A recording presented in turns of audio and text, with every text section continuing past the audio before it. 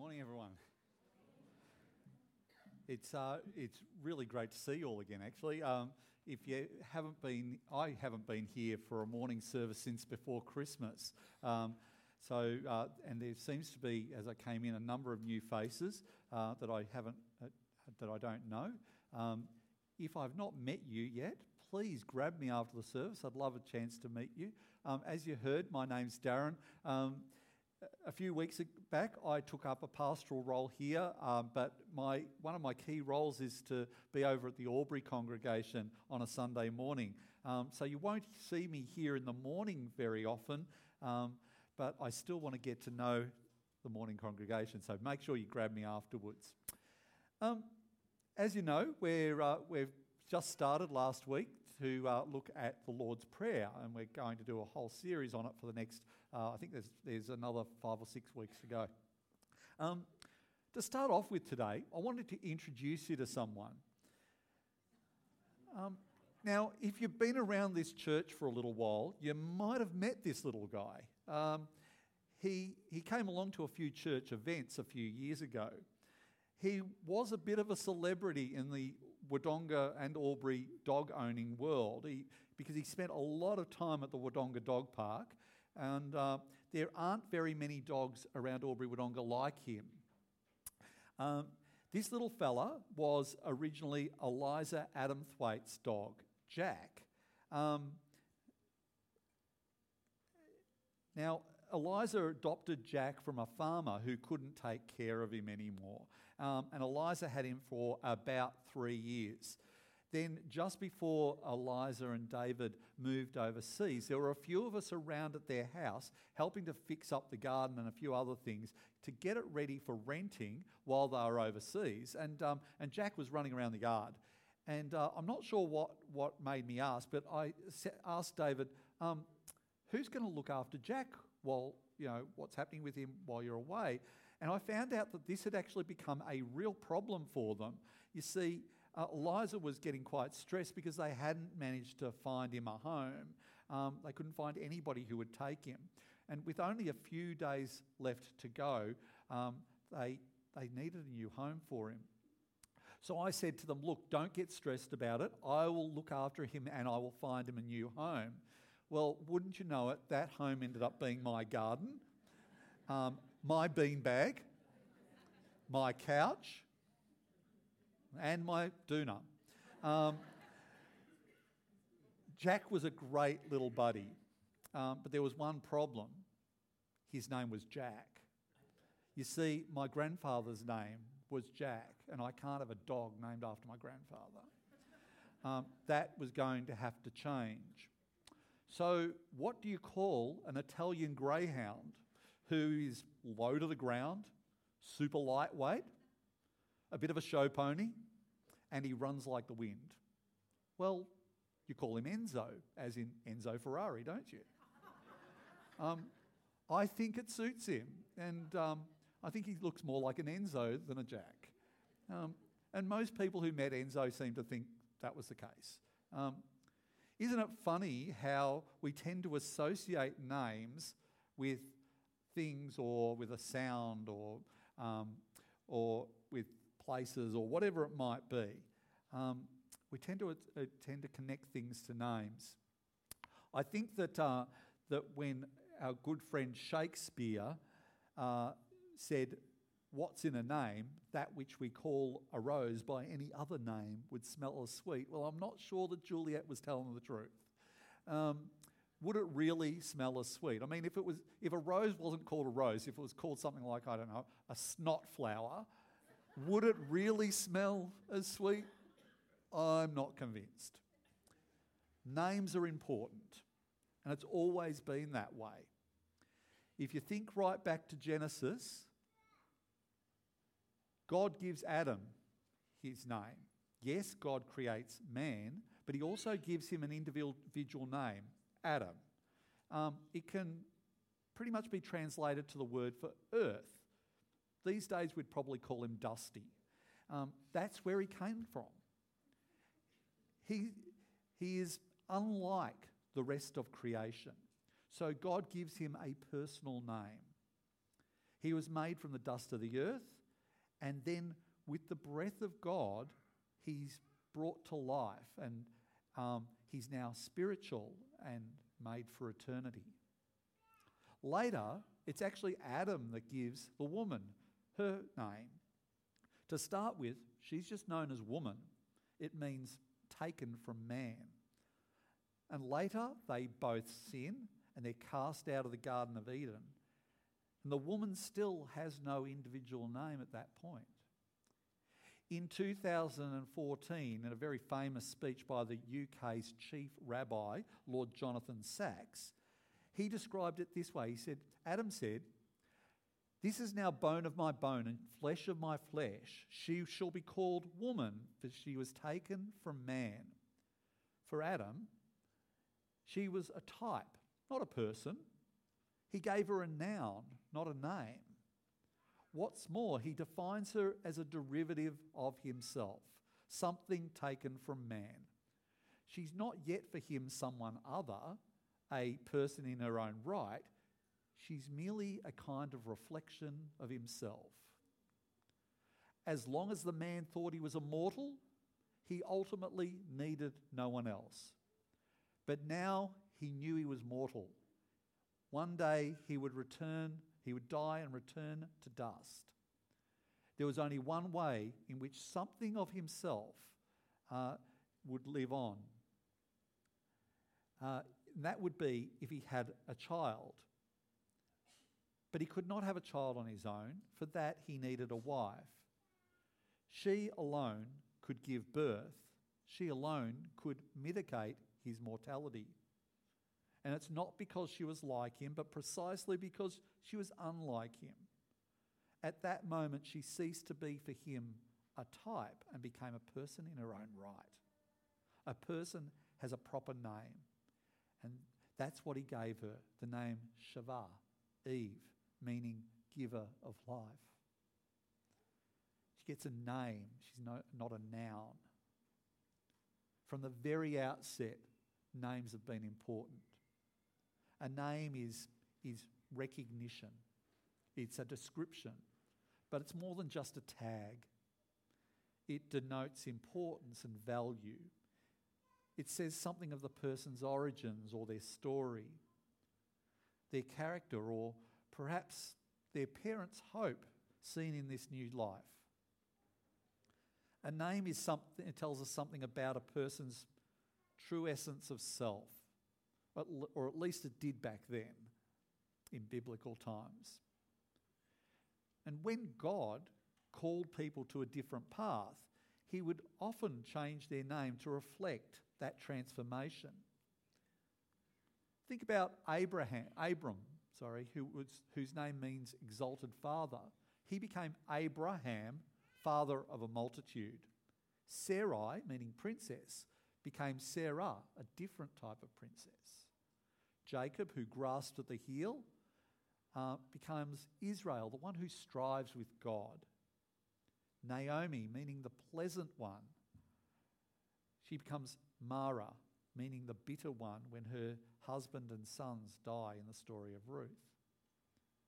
And then we all know about Simon, who is the one that he is, becomes Peter, the rock. These days, we're more concerned that a child's name sounds good. It rolls off the tongue. The name is maybe completely original, or it can't be distorted into some weird name which is they're going to get bullied and it's going to curse them for life. We're less concerned about the meanings of names. And perhaps that's why when we pray the Lord's Prayer, we recite the line, "Hallowed be your name," we miss the depth of importance that lies in those four little words. Because hallowed isn't a word we use very much anymore, is it? And when we do, we tend to use it to describe places like the MCG. The media pretends that the MCG, particularly the Centre Square, is like some sort of holy of holies. When you go and do the tour, you're not even allowed to walk on the ground. But the MCG is also a place where The crowd is abusive and often drunk. The footy players spit on the ground during the matches. I'm pretty sure that that's not the behaviour we're being exhorted to present to our Father God. Perhaps when you hear the word hallowed, you think of places like the War Memorial. That might be a little bit closer to what the prayer is talking about, maybe. Certainly, I was actually up in Canberra, went to the War Memorial just a few weeks ago, and most of the people were quiet and respectful at the tomb of the unknown soldier, but not everyone. Even the tour guides were talking over the top of each other. And this honour guard that you see here, well, that's not normally there. That's only there for special occasions. Funnily enough, even in that photo, there are people having their selfie taken. If that's what you think of when we're trying to understand hallowed, we're probably missing something. What does Jesus mean when he instructs us to pray, hallowed be thy name? Is it maybe just a prohibition against swearing? If we were to think back to Exodus chapter 20, the Ten Commandments, then the third of those 10 commandments is, you shall not misuse the name of the Lord your God, for the Lord will not hold anyone guiltless who misuses his name. It's fairly similar. And then Jesus also says something similar. He says in this statement about the Holy Spirit in Matthew 12 that anyone who speaks against a word against the Holy Spirit will not be forgiven, neither in this age or the one to come. Well, while many people think that the third commandment is a law against swearing, using the Lord's name in vain, well, the original language actually carries a much, much broader sense. Hebrew has the word shev. It has the concept of perjury in it. Using the Lord's name is therefore to co-opt or to bolster the strength of an oath. Shev is also used as a prohibition against using God's name in magical spells or practices. It seems that in these ways people are attempting to bottle up God and use him like a genie, to control him and his power, the authority that resides in his character. The word shev also means to profane or to damage or bring damage to the name, or to be hypocritical and misrepresent God, his word or his character. And likewise, the word to take, nasa, has the meaning of to take away from, to degrade or make lesser. So the third commandment is far more than just don't swear using God's name. It's far more. Given the trajectory of the Ten Commandments to that point, that's not surprising. The first is, you shall have no other gods. The second is, you shall not make other gods. Well, it's not really surprising that the third commandment is about holding God in his rightful place and not trying to control him or belittle him, his position or his glory. His name, his essence, his character is held in reverence. It's holy. It's to be separate. It's to be hallowed. Not MCG hallowed, but truly respected, because in calling on his name, we're actually calling on everything that he is. So what is the name of God? Now, some would go with the simple biblical answer. You know, his name's Yahweh, or, you know, the mashed up Latin version, Jehovah. But God is actually called many names throughout the Bible. A guy named Dr. Ralph Wilson wrote a book called Names and Titles of God. And he suggests that there's 120 separate, different names of God throughout the Bible, and there's about 100 more variations on those names. Each of them describes a separate aspect of God's character and personhood. Names like El Elyon, God Most High; El Rai, God of Seeing; El Olam, the everlasting, eternal God; and El Shaddai, the God Almighty. With that many names, it's probably not surprising that when Moses is talking to God at the burning bush, in Exodus chapter 3, we find God said, "I will be with you, and this will be a sign to you that it is I that have sent you. When you have brought the people out of Egypt, you will worship God on this mountain." Moses said to God, "Suppose I go to Israel and I say to them, 'The God of your fathers has sent me.' And they ask, 'Well, what is his name?' Then what shall I tell them?" And God said to Moses, "I am who I am." That is what you're to say to the Israelites. "I am has sent me to you." The name "I am," it's, when you think about it, it's all-encompassing, isn't it? It's the name includes every aspect of God that we can imagine. It has no beginning and it implies no end. It has no limits. It doesn't change. It's complete. It's a name forever, from generation to generation. So when we pray, "Hallowed be your name," we're declaring that every aspect of God is holy, powerful, and sacred. We're declaring him as king, as ruler, infinite, timeless, above and beyond, and in some sense, untouchable. But he is also, as David explored last week, our Father. Abba, Father; Daddy, Father.